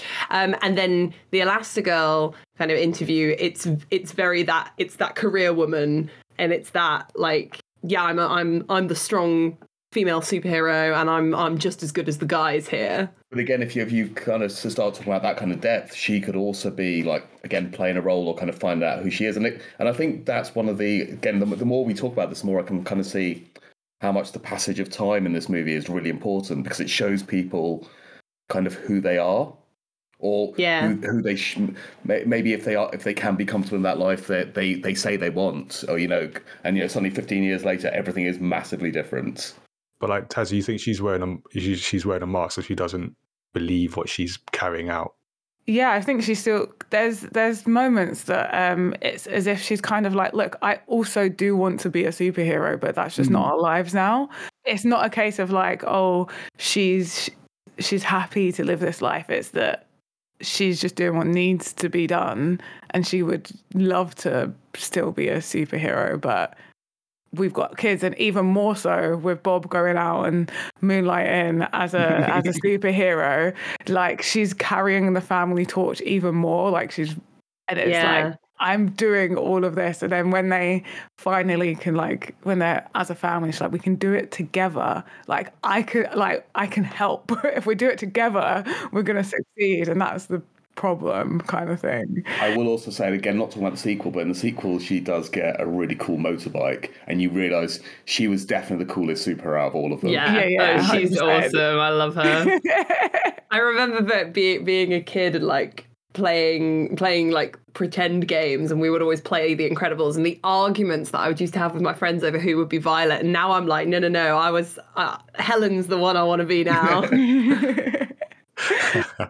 Yeah, I did like her role. I think that's like, as we're talking through these characters, like everyone has a specific role in the family in the film, and their sort of personalities reflected in their powers. And actually, because we talked about Syndrome. One of the other things I was thinking about Syndrome, and this is something where watching it now, maybe it's sort of today's view, but is there a sense of entitlement? Absolutely, yeah. There's like that entitled fan, and that's very relevant to today, where he's just like, of course I should be your sidekick. I'm here. I followed you. Yeah, of course. What do you mean you're rejecting me? Wait, what? How does that work? And it's like, oh, wow, I didn't see that on first viewing. Obviously, I wouldn't have, but just where we are today just feels, that's what I got from him very much, like on second viewing. Yeah, I got that as well. I think it's, it's kind of interesting because when it first came out, obviously fandom and the internet was a very, very different place and barely existed in the way it exists now. And so you kind of having this like entitled fan character, especially, you know, in an age where you see the kind of the slightly more toxic side of something like the Star Wars fandom, kind of, you know, being very loud and insisting that this is what makes a Star Wars movie. I think also the Snyder Cut, and again, sorry, I don't want to say anything that'll get your podcast in trouble or get you in trouble. We say what you got to say. The Snyder Cut crowd who spent 7 years basically tweeting at everybody in Warner Bros. Going release the Snyder Cut, including at the release of Scooby-Doo, which I thought was leave Scooby alone. Leave Scooby out of this. Scooby doesn't need this, but again, and it's one of those things where I think there is also a very, very specific type of fan this is targeting that I don't think was quite as much of a problem those days, but maybe working for Marvel, they might have seen it much earlier, or basically working for Disney rather, sorry. I think that fan has always existed. Yeah. And a reason why I say this is obviously not from personal experience, but just from how many movies that follow the trait of like the stalker, the overexcited fan. Like, it's always been a thing. It's just that now they're like just this weird. Yeah. I also, if you track all the way back to like even like when the Sherlock Holmes novels were coming out, there's quite a lot of sort of tales of the fandom even back then, sort of writing haughty letters to Arthur Conan Doyle, being like, "Now listen." Sherlock cut. Sherlock but they were like, "Now," because Arthur Conan Doyle, like, I think he killed off Sherlock because he was getting tired of people insisting that he had to keep writing Sherlock novels, and then he got inundated with so many letters being like, "We need Sherlock back," that he then just resurrected him. Wow. Which again happens in comics a lot these days as well. So it's timeless. So Syndrome is there throughout all times. So there's always a syndrome. You've got to manage your syndromes because you don't know. Exactly. Well, I think that's manage your buddies before they turn into a syndrome. That's very interesting. But of course, his super villain name is Syndrome, which I think is kind of interesting. I will tell you. Sorry, just something else with Syndrome. Something I hadn't noticed before is the scene where Mr. Incredible goes into the board table and light hits the table just for a second, and there's an S picked out in the wood. Yeah, and I'd never seen that before. And it's just that thing you kind of go, holy moly! Just that level of detail where again that supervillain iconography is everywhere, but we haven't noticed it. I bet you there's more stuff. He's probably spent hours designing this complex to sort of be like every I mean, of course this is very much like my Godzilla Kong fan fiction. No. I don't know whether any of you have seen the little short film that kind of came out a little after this with the Jack and the Babysitter. Oh, no. Yes. It's great. It's really, really funny. It's like one of the little Pixar shorts, and it's about I have to check that out. It just fills in the gaps between where Kari, the babysitter, like comes around, and Jack starts developing his powers like as she's there, and she gets more and more hysterical. And there is a very funny scene at the end where Syndrome turns up, and that kind of connects it to the point where they turn up at the house at the end, and he's there with Jack Jack. And he has this interaction with Kari where he turns up obviously in full kind of superhero getup, and she's just desperate for a replacement at this point because she's so frazzled. And he's at the door going, "Oh, I'm the new sitter. The Pars sent me." And she goes, "What does the S stand for?" And he's like, "Oh, it stands for sitter. I was gonna put it was gonna be babysitter, but I thought I can't go around with a big BS on me." It's great. It's really funny. I guess to check that out. If you've not watched the short, because the voicemails that Hela get, so it's like all in between that and the voicemail, you see her calling like what's going on when she's like, Jack's okay, Bella. Yeah, and it's so funny because there's all these scenes of like her like wandering around the house because she's lost Jack and he's floating and like phasing through the walls. I do like those, like when there's more story to tell, that Pixar and like Disney have a place to put them, and you can just check that out, where the bits that don't quite make or don't need to make the main film but can still be little stories in their own right. So I want to talk about themes, but one of the characters that we have not mentioned yet that we need to mention is Edna. Because icon. Because I did not realize how great this character was until we were watching this. Like, she's brilliant because she's hilarious, but also she's quite key in terms of like essentially keeping the family together, because she's not only gives, I mean, I guess Bob, Mr. Incredible, was already on his way to like, I want to be a superhero again. But she enabled that path, giving him a new suit. But then also when Helen comes, and I guess she didn't know that Helen didn't know. But once Helen's in that zone of like, oh, I think Bob might be cheating or he's doing something, I'm not sure what to do. She kind of guides her through and just like points her in the direction to go and save the family, to bring the family together. So she sort of serves two roles, like hilarious comedy source, but also like key to keeping the family together and tying them together in that theme. Edna is a power source. I'm sorry, but she is amazing. It's the bit where she's got a rolled up piece of newspaper and she's telling Helen, it's like, "You are Elastigirl." Yeah, remember who you are. I love that. And do you know who voiced Edna? Oh, I do not. Brad Bird. Brad Bird, the director of the film. Which I only do that because I was putting the notes together and I saw that. It's so good. It's just one of those things where that could have gone so wrong in terms of kind of being self-indulgent. But yeah, it's a really great performance. I also think, if we're saying Syndrome is kind of the bad part of fandom, I think Edna's the good part of fandom. Edna's the part that builds you up, supports you, and loves the good stuff. Yeah, I hadn't thought of that. Syndrome's the part that wants just what they want out of it. So I also just love the concept of a superhero fashion designer, because I just feel like Edna's the only example of this I can think of, because everyone else just sort of magically turns up with their gear already on. But you've got to get it from somewhere, and I don't believe that every superhero is good with a sewing machine. I also want to know who her interior designer is, because when she was getting that mansion built, and she went, "Okay, I need to have a flamethrower here and robot arms. Yeah, I need to have a tank and some kind of gas machine." There's here. probably an architect for superheroes as well. If there's a fashion designer, then surely there's an architect. Go on. I was just going to say we need to see Project Runway for superheroes. Like literally, I was just about to say I want to see like Edna Mode's show, and I'm all down to have like, I don't know, like I see it as like an Ugly Betty type show, but yes. Superhero, or just Edna Mode on Drag Race. That's what I want to see. And also like Edna's comment on like, she's like, because she's just come back from Milan fashion. Milan, darling, Milan. And she's like, super models. There's nothing super about them. I love that line. No, I just think every single moment of interaction was going, no, don't ask me. No, do.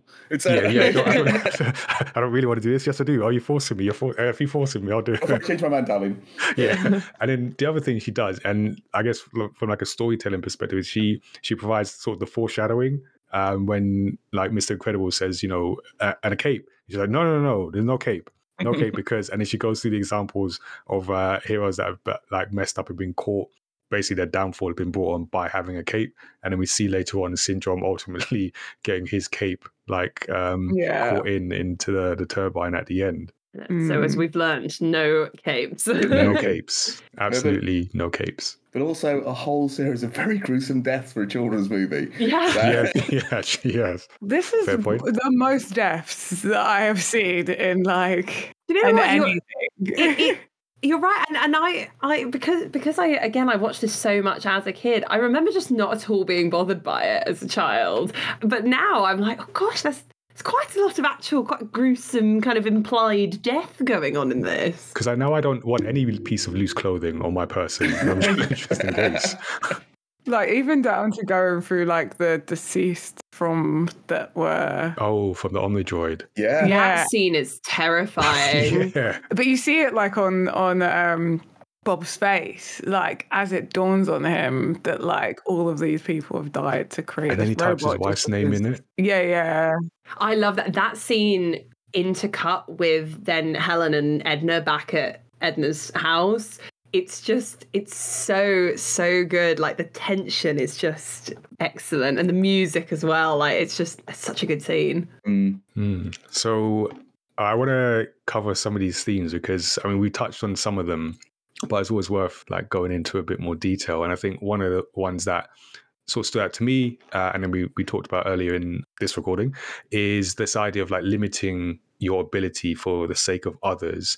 And as I was putting the notes together, I came across an interesting article, which I'll put in the show notes, but sort of viewing The Incredibles as a critique of modern American uniformity. And it's this idea where, because Mr. Incredible, his heroics that set up the conflict between, I guess, the desire to show off your superpowers and the legal requirement to not do that. And it's a legal requirement because he is forced to retire, not because he got injured or because he grew out of it, but because of essentially government regulation.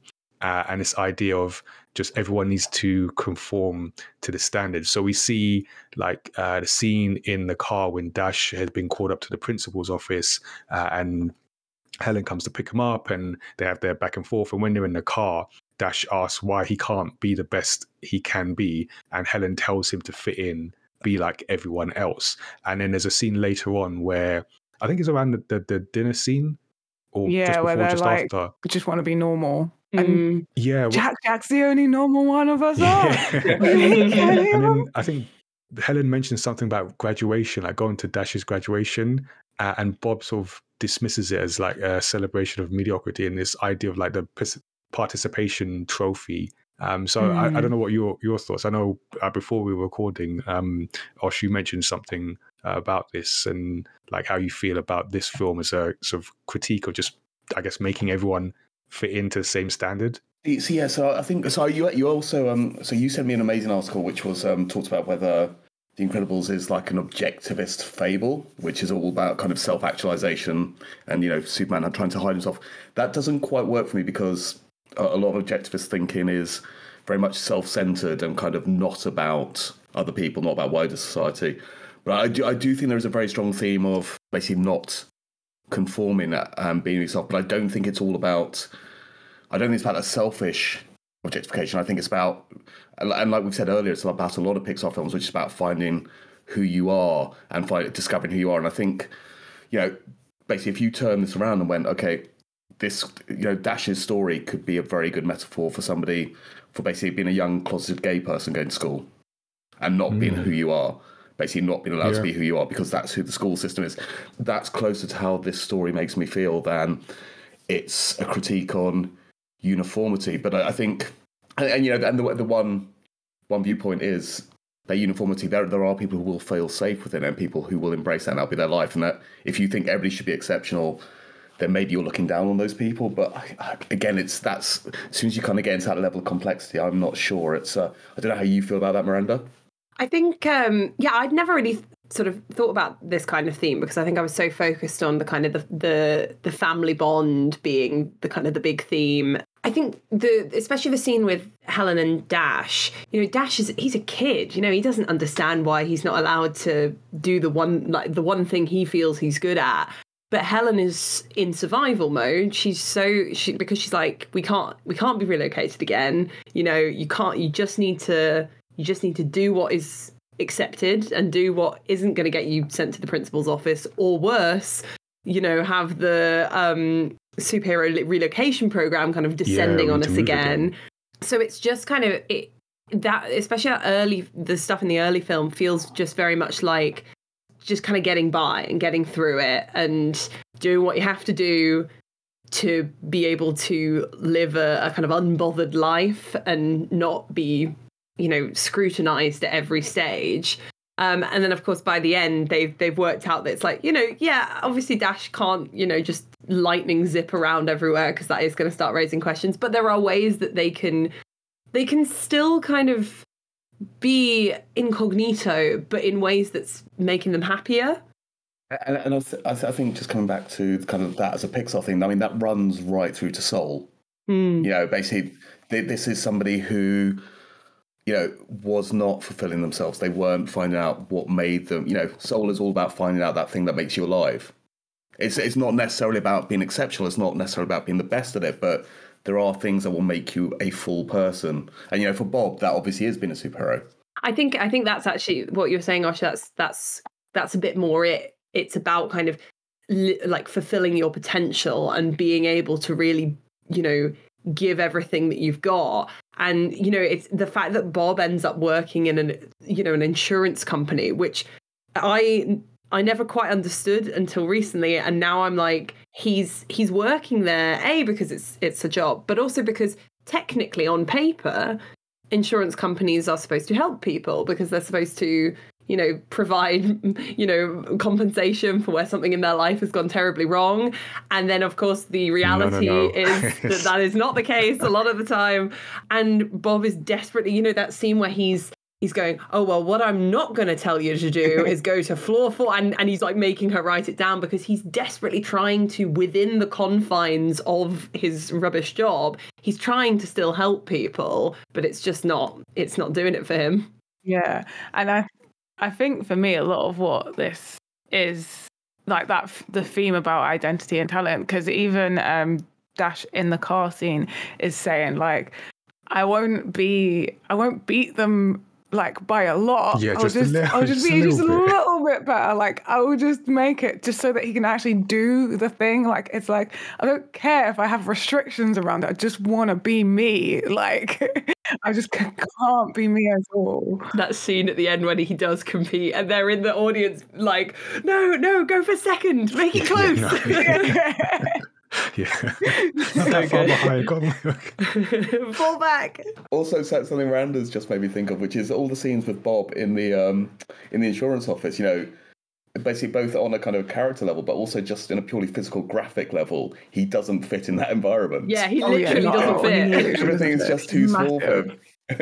Yeah, that's a good, and that's what I like when, particularly with animation, because it's easier to highlight those differences in a animated piece, but where the visuals match the story, and it's like you don't even necessarily, because I didn't even think of that, like consciously think of that until you brought it up. But now I'm thinking of the scene, it's just so obvious that this person does not fit, and it just fits to his character. And he's constantly like crouched over, and like all his body language is like inwardly turned and like hunched, and then even the color in those scenes, like it's so grey. It's so dull. And it's just because to the point about this, like reducing yourself for others and this critique, and I think that the answer is, I can't remember if it was Osher Miranda who said it, but this answer is like being, or even Tazzy, someone on this podcast said it. I'll have to rewind the tape, but so basically this idea of like being you. When you've got this superhero act that reduces everyone to, I guess, the same level, and the critique of it is like you can't just let these super people just go and do whatever they want. But it's almost to say the answer should be like almost yes, let people do what they want, but there's a way to do it without diminishing others. So if you are like Dash and you want to participate in this, you can do it without necessarily harming others. And I think that's the thing. But then on the flip side, there are people in Bob's office before he gets fired who are perfectly happy doing that thing, and that might be them, and that's okay too. So it's kind of like finding that balance between letting people be, well, just letting people be exceptional, but letting exceptional manifest itself in different ways depending on who the person is, I think is what I'm trying to say. Yeah, and I think also, I mean, I think the article you sent me on kind of objectivism, I think exceptional doesn't have to be being a superhero. I think there are plenty of, and I think this is one of the things Pixar is good at, which is exceptional is whatever makes you exceptional. Well, I think actually what we were saying about how when you kind of see glimpses into Frozone's modern life, you know, he seems to be doing quite well for himself, and possibly he's finding his wife is very angry at him. That's what we do know. So it may be at the end of the movie not so well, but I was talking more about his apartment, and you know, the fact that he does seem like fairly content just to be kind of like he's doing pretty well for himself, and maybe that's where he's found his kind of his sort of quiet satisfaction in being like, I've got a successful career, I've got a nice apartment. He's just been in Star Wars. I've just been in Star Wars. I don't think his wife is always angry at him. It sounds like a very healthy relationship. I was going to say, it was right then at that point. I think in the next 20 minutes after that, he was in trouble. I think in the normal life, I think he's fine. Well, also, but that I mean, that iconic interaction. I'm not projecting. That iconic interaction is so kind of, again, like a lot of things in The Incredibles, it's like so typical of like a married couple who have been together many, many years, where it's not an argument necessarily, but it's just that kind of way of talking to each other where you're not really gonna, you know, just be polite to spare their feelings. You don't need to. We can drop that. A mutual understanding of communication, how you communicate with each other, and like understanding each other. But as well, like that whole thing is just so funny. But it's the idea that, I mean, she's clearly happy for him to have his giant super wardrobe that opens up at a press of a button because she took the super suit out of it. Yeah. So they clearly have like a really well balanced life going on where it's like, you know, that's his little hobby. And she's like, but I'm more important. I'm your wife. I always got the impression that if Frozone's wife was ever revealed, she was actually just going to be like the most kick-ass superhero in the world. Yeah. I always got the impression she was going to be like the Wonder Woman of this universe, and like everyone else. That's true, actually, because I sort of always assumed that she wasn't a super just because she's not she's not mentioned she's not seen and she's not mentioned in the kind of when like Bob and Frozone talk about, you know, the old days or whatever. But she might well be. Who knows? I think not. I don't know. I feel like Frozone doesn't want a superhero. I quite like the idea that she isn't, and she's just this sort of excellent woman who isn't a superhero, but she's. Well, I think she could be if she wanted to. I feel like she's someone that in her day job does like a very important job. Like she is a superhero in her own right. Just do you know what? We've all been sitting here being like, "Oh, Frozone must be making so much money." We've got this all wrong. It's his wife, breadwinner. Is he very much a kept man? That's why he's so comfortable, because he's just like kicking around, going bowling. You know, he's just vibing. He seems to have a lot of free time on his hands. Like. It's good. It looks like a good life, to be fair. And yeah, he's doing all right. Nobody's going to complain about that. No.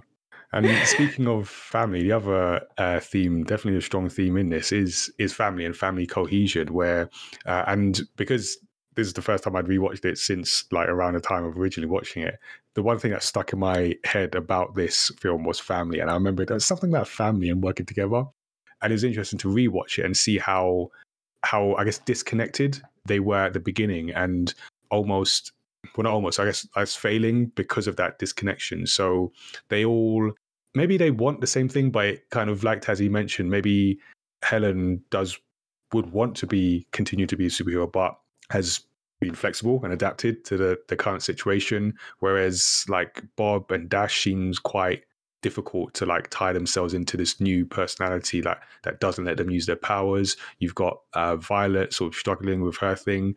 And one of the things that struck me as I was watching it along the way is the amount of time people in the family went off on their own. So Bob goes off on his own, sort of, well, first of all moonlighting, but then taking this job. Even when Helen goes to save him and the plane crashes and she's like, with the kids, stay here, I'm gonna go, goes off on her own. Like at the end, there's the final fight. I think this is after Bob thinks the family have died, realize they haven't, and then before the final fight, he's like, oh, I have to do this on my own. And it's a film, I think, is saying like you have to work together. So it's only when they start to work together that they overcome and they win in the end. They kind of learn that, okay, Bob learns that I don't need to put my family off to the side. Like I was saying at the early on, it's all about us doing this together and we will succeed. So I really like that theme in it. I love that as well, because I think it also, it goes from at the beginning where it almost feels like the kind of the family unit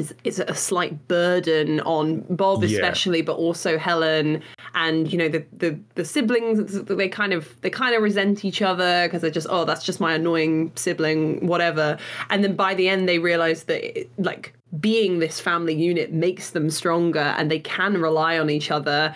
And the other thing I always really liked about this, even when I watched it as a kid, was that by the end the kids are being treated as equals to the adults. Like they're not sort of because early in the film there's a lot of like, no kids, you know, you stay here, you know, you're not allowed to get involved, you don't know anything. And then by the end they're being given kind of key bits of the battle to go and do, and they're being entrusted with that responsibility. And I think that's really cool, because it's like, you know, obviously kids are much more inexperienced than adults, but you know, children like to be given that kind of, you know, that chance to prove themselves and given that responsibility. I think it's also just really rare to see a well-written family. Yeah, you don't see many films with well-written families, especially where, you know, you see far too many kind of cookie cutter characters in there. But see a family who, you know, work together and very obviously love each other, because I think that comes through. You know, no matter what troubles they're having, the family love each other, and it's kind of like that is so rare to see in any mainstream movie now. Because nowadays it's almost all found families, like disconnected individuals who come together. Whereas just to see a family group, it's really nice. Yeah, and so often the family to the superhero are such a kind of an accessory, where, like we were talking about earlier, like Hawkeye, like his family just turn up every so often. I don't think I even know any of their names. And you know, and obviously they don't, you know, not every film has to have a super fleshed out family unit like that. That is not the point of every film. And obviously here in The Incredibles, it's a film about a superhero family. But it is, like Osh said, it's so rare to see a kind of a realistic, like functional family who love each other. And they have their dysfunctional moments, but every family does. That's sort of the point. But when you look at the MCU, I mean, apart from Hawkeye, nobody's got a healthy relationship with their parents. No, that's everything's built off that. Every single character in the Avengers is an orphan of some kind, and it's the MCU's built off daddy issues. Yeah, we saw this stuff on a previous podcast episode, didn't we? That every MCU character has daddy issues. Well, hopefully somewhere in the MCU there's the version of Edmund Mode who's a psychiatrist and is just making the bank. Superhero therapist. Getting work and that. So yeah, are there any? Because I always like to also bring out like favorite moments, things we might have missed, and final thoughts on this. One of the things that I love. It's such a small moment. I don't know why I love this, but I think one of my favorite moments is after Bob comes home frustrated. And I think he picks up the car, and the neighbor's kid sees him. So like the next time he's at his car, and then the kid is just there, and Bob goes to the kid. He's like, "Well, what are you waiting for?" And the kid just replies, "I don't know, something amazing." I absolutely love that. I love don't know that why. was my favorite scene as a kid. Like that, like when this came out, that was my favorite scene. Yeah, and then at the end when he's like, "That was too Yeah. When he's there at the end. I love that. Just, I don't know, something amazing. Just That was my answer to people when they ask, like, what are you doing with your life? And I'm like, I'm just doing what needs to be done until something amazing happens. That is a great answer. I think I have a new Twitter bio. Are there any other particular moments that people found like really cool? I always loved, like I said, I love the villain hideout. I love all the sequences that happen there, like the music and the kind of the Bond movie vibes. I've always loved those. But I also I really like the scene where they are where Bob comes back and they're arguing, and it's the scene where they're talking about he's moving from the 4th grade to the 5th grade. It's a ceremony. It's psychotic. And like, I don't know, but that like exchange just lives in my head rent free, and I don't know why. I think because all the bits we've talked about, again, I do love so much this movie, but rewatching it yesterday in preparation for the podcast, the sequence between when Bob goes on his first mission on the island and it's basically things are looking up for him, it's just another thing where it's Pixar are really good at doing like perfect little 8-minute movies within a movie. Yeah. Like, and it's literally like just a feel good montage where all the moments are great, and it's just that thing where you kind of go, each one of these, again, better than it needs to be. And it's just like they're all perfect little character vignettes, and it just rolls on for 10 minutes until the next plot point happens. And it's just like that thing you kind of go, yeah, that's just charming. I love that. It's like, why not? Yeah, that montage where he's like getting back into shape, and then suddenly he's got this like rejuvenated love for his family. You know, he's kind of sort of every day like kissing his wife goodbye, and you know, suddenly he's playing catch with Dash, and you know, it's just it's great. It's great because I often say that the first 2 minutes of Up is like the best movie you could ever make. And that's because basically it tells a life story in 2 minutes, and it's, I think, I need to watch. You know what? I've not watched that. Okay, get ready to cry. Oh my god, that should be on our list. I feel like Okay, we have to add that to the list. Do you?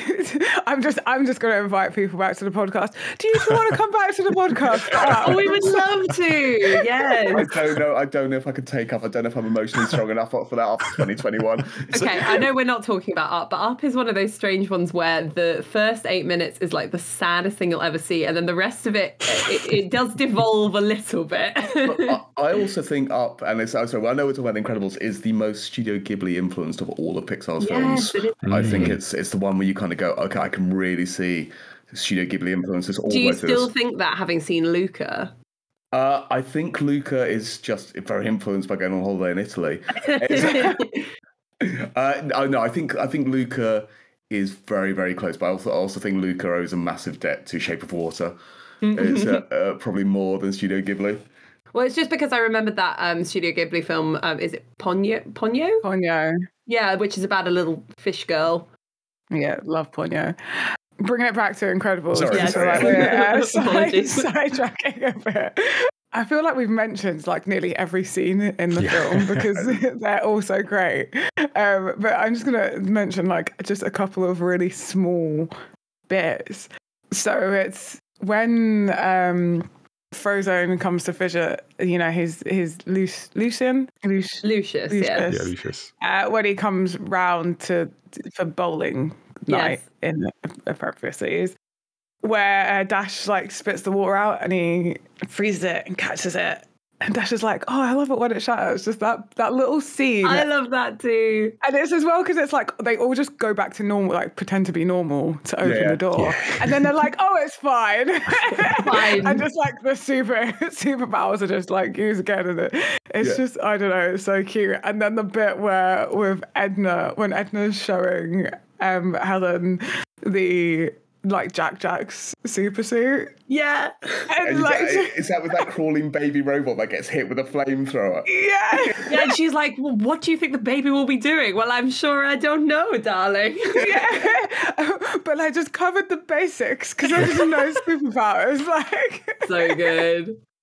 And it's just Helen's like sheer like just shock. It's like, what is this, my baby? Why do you think my baby is going to be in these dangerous situations? Like, what? Also, just rewatching yesterday, it's that thing where you suddenly realise how genius everything Edna Mode is. Disney Plus, if you want to make a spin-off series for Incredibles, just Edna Mode's. That's Edna all I want to Mode's see. fashion review, please. Please. I'm there for that. There's one last thing. I've got one last moment that I felt kind of, it spoke to me. And I think maybe I'm projecting over what has been the last year and a half, but it's the relationship between Helen and Violet, and particularly Violet, as we said, her being the lacking confidence. And there's that key moment with the plane where she's asked to use her powers to protect the family. And she, at least in that moment, fails to do so. And then Helen has to take over and sort of they make their way. So then from that moment on, Violet has this doubt. And then when they're in the cave, I think it is, Helen speaks to Violet and she says, and I'll quote some of this, I just feel it's one of those things that just like, any like good stories just makes you think about life. And I feel this is one of those moments where she says to Violet, like, doubt is a luxury we can't afford anymore, sweetie. You have more power than you realize. Don't think and don't worry. If the time comes, you'll know what to do. It's in your blood.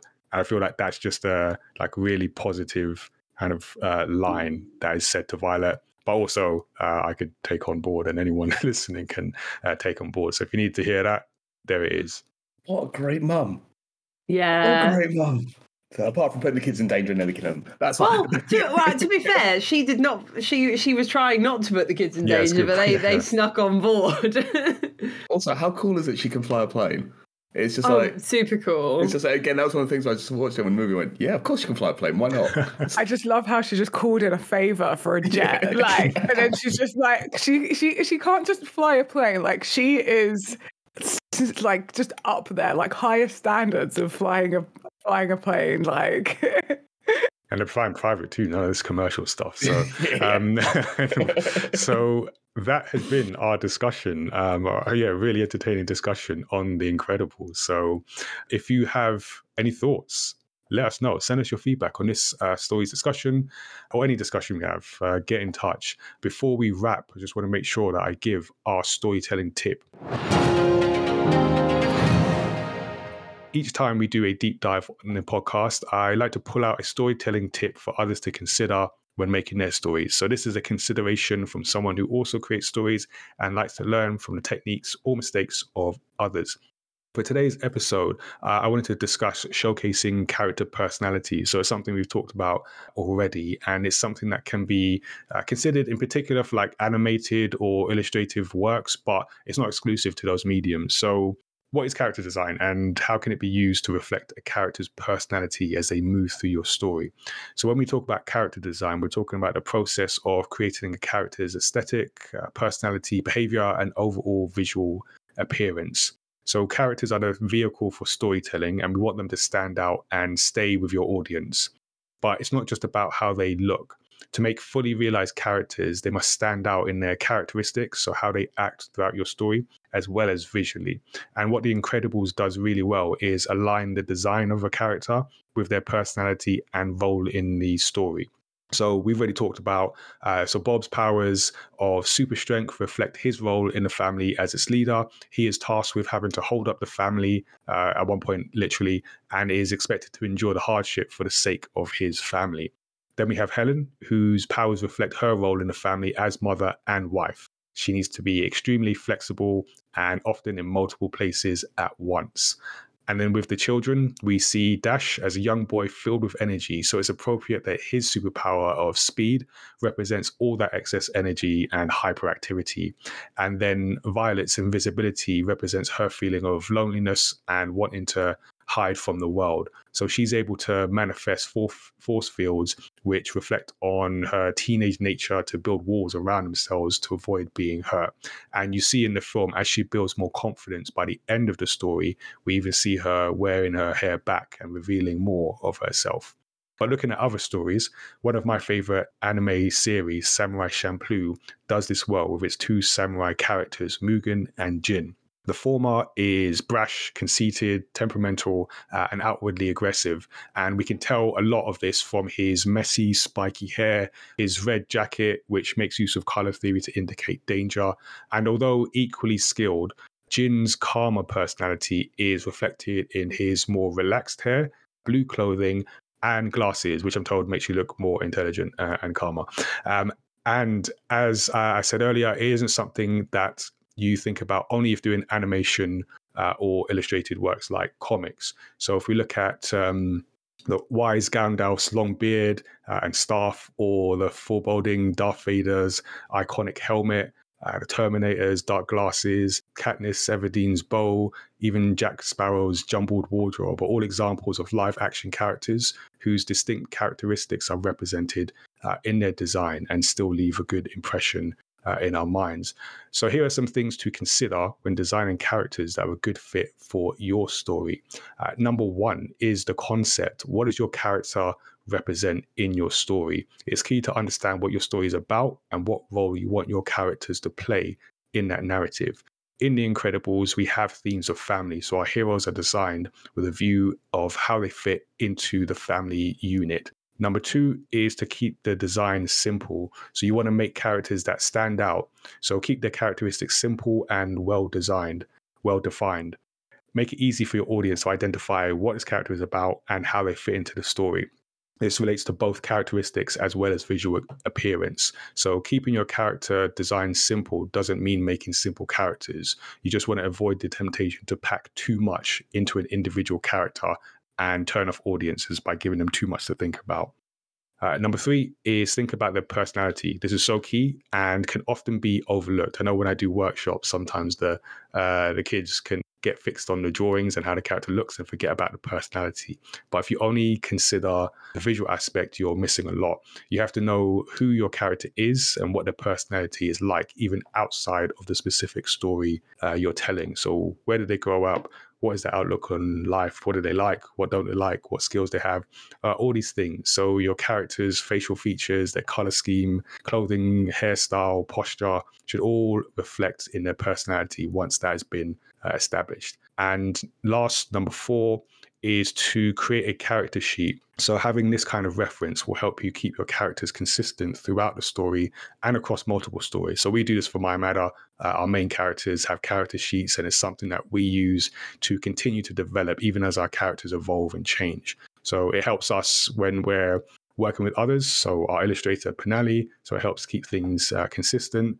It also helps when we're working across multiple stories over years, because some of our stories have taken years to make. So you want to keep everything in mind. So those are some things to think about with your stories, with your characters and their personalities. So we're going to make a video of this storytelling tip that will be up on YouTube at some point in the future. You can also send us your storytelling tips and we'll read them out on the show. So whether it's a comic, a manga, game, book, or something else, send them to feedback@mymatter.com or join our Discord and let us know there. So that's the tip for the episode. Before we wrap, Tazzy, let's check in with our guests. So we obviously want to give our guests a big shout out and find out a bit more about what they do. So do one of you want to tell our audience a bit more about 86th Floor? And oh no, we're rebranding now, 87th Floor. Oh yeah, sorry, I forgot to mention that. We've been forced into that legally. Yeah, you've got to change all your website, change your logo and everything. Okay, Randa, can you get in contact with Alice? This is going to be all nicer. Yeah, I will do. I've got her on the phone now. So Randa, do you want to say who we are? Yeah, so we are the 86th Floor. We are a cosplay channel. I was about to say a cosplay YouTube channel, but we also have a TikTok and a Facebook and an Instagram.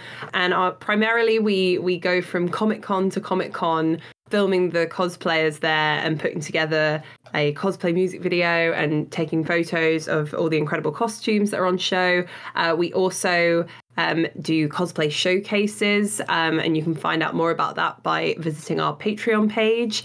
We also do little sort of react shows and talk shows on our second YouTube channel, primarily featuring Miraculous Ladybug, because that is one of our favourite shows. Randa also cosplays one of the characters. I also cosplay one of the characters from that, and I'm on that show. But we also talk about anime. So we've got a series on Oran High School Host Club at the moment, as well as well, I do love a bit of Oran. I'm being inducted into the ways of Oran, which I'm enjoying. But we do a little bit of everything, but it's mostly cosplay and pop culture stuff that surrounds that.